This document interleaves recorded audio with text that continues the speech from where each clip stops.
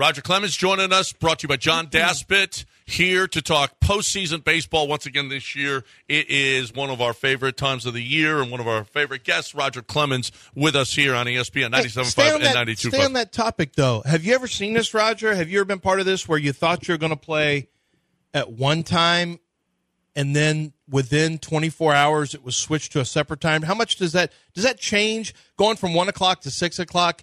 Does that really alter anything for the Astros or for the pitcher, or is it beneficial for you? Yeah, no, it doesn't. You know, as long as we know what's going on, everybody's locked and loaded pretty much on. You know, they give you a heads up on possibility of times anyway, so you just got to be ready for it. It's happened. Oh gosh, probably 3 or 4 times at least over my career, where when we were in the playoffs, they changed times on us. So, not such a big deal at all. Roger Clemens here, brought to you by John Daspit. Here is a big deal. In his 3 postseason starts, Christian Javier has batting average. They're 2 for 50. Roger, he's only given up 2 hits. You know, that's the greatest three-game run in postseason history. You're 4th on that list. When in 2001, you had a 3-game run where you were unbelievable, and nobody could get a hit off of you. But that's 4th on that list. How about Don Larson was 2nd with his no-hitter included in his 3-game run, and then somebody else was 3rd. But how about this Christian Javier, 2 for 50 in 3 starts in the postseason? Yeah, I mean, just under control, you know, calm like they talk about with Javi. I mean, when we talked about it, what we talked on Monday, we were looking for the 2022 guy, and we got him. I mean, he walked 5. I mean, there's this game here, boys. You could go about 10, 11, 12 different ways. I mean, there's about 12 topics on this one. You know what I was happy about was, and he had to know it too, with Maldi back there on that foul tip. Yeah, that's a situation where that game could have got out of hand quick. He locked right back in. He walked some guys. Maybe it didn't look like it really bothered him a whole lot. Walking, what was it? 3 walks, really 2 on the 5th because of that foul tip. So again, I'm glad that worked out. I thought it was, I thought it was going to be a deal where you heard the Twins fans counting down the pitch clock time. And they talked about affecting the pitcher. I think it can affect the hitter too. I mean, when you're holding it down to 1 second before you start your delivery, it's ever who's focused when that's going on. You hear that. I mean, you hear it with a loud crowd in a visiting ballpark. So, but I mean, there's all kinds of stuff that the home run. What was it? The Abreu and Bregman's homers. Sonny Gray's breaking balls. Like I said, I was thinking about you two, both you two, John and Lance. You guys could have hit that one out. I mean, that was you talking about room service, man. So all the build-up with the shadows, the sun, how Sonny Gray has pitched. I mean, he was fantastic. And then you watch the leadoff hitter. You watch our boy, coming up there and doing his thing, Altuve, with the kind of buckled on the breaking ball, but still was under control with his bat, gets a base hit. Some of our lefties, by the way, welcome to the party now. Abreu, Bregman, and Tuck. They're getting hot. So you're getting to a point where you don't have a break as a pitcher. You can't make a mistake, and the guys are making you pay for it. So it's just it's just incredible. And of course, I think for me as a pitcher, Pena, his diving, the double play he turned in, what was it, the bottom of the 6th. I mean, that was as good as everybody was ranting and raving about Trey Turner's with the Phillies. That was incredible play. And then you got to go to Jordan. I mean, it's ridiculous. We're seeing this is what I saw up close and personal with Carlos Beltran. You guys remember what he did? Yep. For those who missed, 2004 was one. It was incredible. Every hit he was launching pitches that he shouldn't even touch. If you looked at Jordan's last at bat, he was almost smiling when he fouled off 1 or 2 of those. You look at it, they had a close up on him, and he was shaking his head like, "Please go there again," and they did, and he roasted it. How How would you pitch? It's interesting because that low pitch that he just golfs out, that changeup or that slider that he just crushes, and then say, well, you know what? He can't catch up to that high fastball, and then he catches up to the high fastball and hits that. How would you approach pitching Jordan right now? Yeah, you better walk him. That's it. You could just rush him a little bit. Rush him inside for a strike and that. But he pulled those balls. You got to go back to what we talked about last time. We talked about giving that late inning home run opposite field. When guys are covering like that, a left-hander is covering. I mean, you have nowhere to go. And really, he should have been 4 for 5. That's a base. That's a double that they gave the kid an error. When you leave your feet to go down to one knee and backhand the ball, that's a base hit. He was doing that probably thinking in his mind he was going to pick that in turn 2, and right. Then he misses it, and they give the kid an error. But like I said, Jordan he should have been 4 for 5. But he's hitting that baby cutter in. Then they went 2-seamer, and that one ran back across the. It wasn't middle; it was inner half, and he roasted that one. So he's just comfortable right now, man. He's balanced. You didn't see a lot of the guys overswing. I think Tuck went to the opposite way. Mm-hmm. So when you see guys do that, that really causes when left-handers take me the other way, and they got plate coverage, we got a problem now. So either I'm going to have to start wearing some guys out inside and make them feel very uncomfortable, or you got to find so you got to change quickly, and you can't rely on the sun and shadows, which were a big problem. I mean, Carrera, he had a huge problem with that, and like the other guys did. But I mean, you'd have to ask our hitters if they were really sitting breaking ball. They sure looked at. They knew they were going to get a boatload of them. That's why I was thinking. I was thinking about you in the first inning because when you see the pitches that were hit, they were sitting breaking ball, and I thought about all the times that you told us. Well, not all the times when you told us how often people in the bench can pick up on little tells for a pitcher and how you always have to be kind of self-scouting. The way that they were hitting that, I almost thought, well, they came in either with the idea that we're going to sit breaking pitch, or maybe there was some kind of tell that they had picked up in his last start or couple starts on the breaking pitch.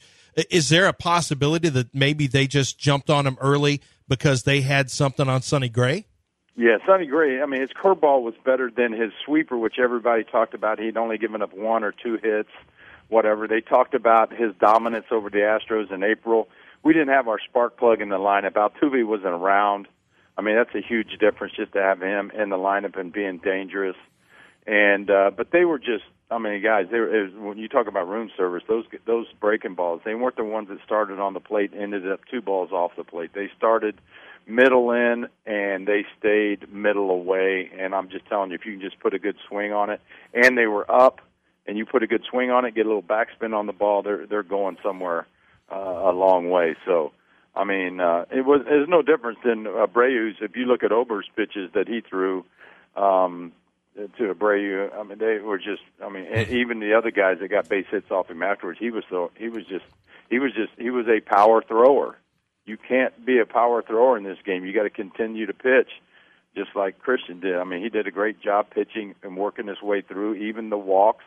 When he made his own little mess, he got out of it and had great movement, great explosion on his fastball, upper in the zone up.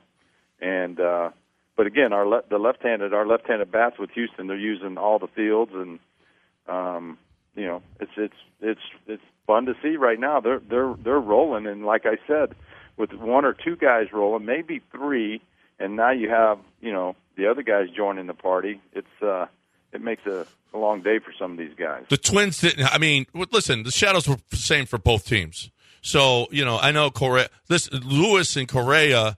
And even Kepler, they looked like they had no plate discipline. The difference was a lot of plate discipline, wasn't it? Yeah, you saw them swinging at balls that weren't even close.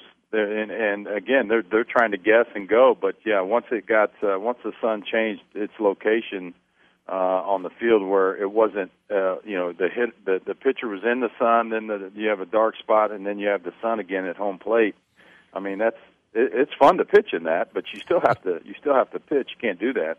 And yeah, hey, don't overlook Molly behind the plate. I mean, you don't see too many guys shaking him off. That's why he's back there. Everybody's comfortable with this dude. So, and he's pressing those buttons on that pitch comm, and nobody's shaking. They're going right with him. He knows he's done some homework on these guys too. Absolutely. Roger Clemens brought to you by John Daspit right here on ESPN 97.5 and 98.25. So what do you expect? Urquidy, his last outing, he looked great on the last Saturday of the season, Raj. He comes in here. He's had a up and down year. He was hurt. He's back. He's been inconsistent. What are you expecting tonight between he and Ryan? I think he's gonna be real efficient. I think he's gonna work fairly fast like he always does. Rely on what's being called behind the plate, and I expect good things from him. I mean, he's got good stuff. He moves the ball around. It's just going to depend on how desperate Minnesota is and their hitters. Again, I think when we talked last, we talked about those first 3 innings, man, and that's exactly what happened. It happened again. So, airtight defense, those strikes, get ahead and expand the zone. That's what I'm going to be looking for. Did you like that he brought a 6-run cushion? He brings in Hunter Brown to give the kid a little bit of confidence, although he struggled and he needed that Pena play. But that was, if you want to get a kid going, I guess you bring him in a situation like that, huh? Yeah, absolutely. It's a situation where you're pretty pretty free with your body and your arm, and I mean in the playoffs you get me 1 or 2 runs early. I can go to work and like we talked about. I'll preach it to you guys again. There's no fastball counts in the major leagues anymore. Some of these dudes get to 3-2 just to throw their breaking ball on purpose, and they run from the zone to do that. So. I loved it. When I was with the Stros, we're in the playoffs, and the boys got me 1 or 2. It felt like 8. You can just go to work, man. You're freed up. You can throw anything at any time. I can go right to my split after strike 1, and I might throw some guy 5 straight splits in a row when you have a 2-run lead. So, all bets are off. Those guys got you no runs. 2 runs must have seemed like 8 because they never hit for you. I'm still trying to figure out how I want a Cy Young coming home. Well, Javier, the whole key with him is going to be because he is really an X factor. If you get the 9 strikeouts were great. You had a bunch of swing and miss. I do think it's a different game for him against the team with plate discipline that doesn't chase because he did still have 5 walks and a hit batter. But man, the stuff looks so much better, and I think that can't teach it, baby. You can't teach confidence. And he was. I know he's calm looking all the time.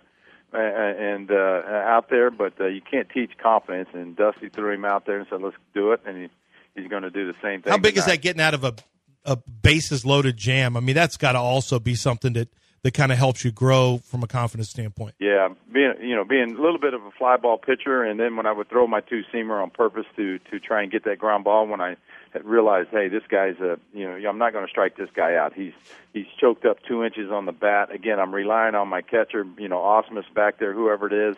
Pay attention to detail, what these guys are doing. If they make adjustments, and Minnesota better make some adjustments quick, and they better make an adjustment not to throw to Jordan. Yeah. And Jeffers talked about it, their catcher. Oh, we challenged Jordan in Game 2.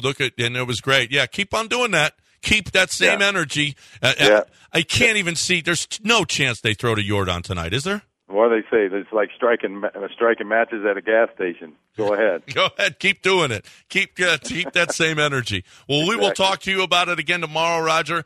Great stuff. We really appreciate your insight. It is really, really great, and we really appreciate John Daspit for doing that as well. So thanks for being here, and we'll talk to you again tomorrow. Thanks for having me, man. Appreciate it. All right, there's Roger Clemens with us here. Should be Hall of Famer, and by the way, we're 1 win away from him joining us in the for the ALCS.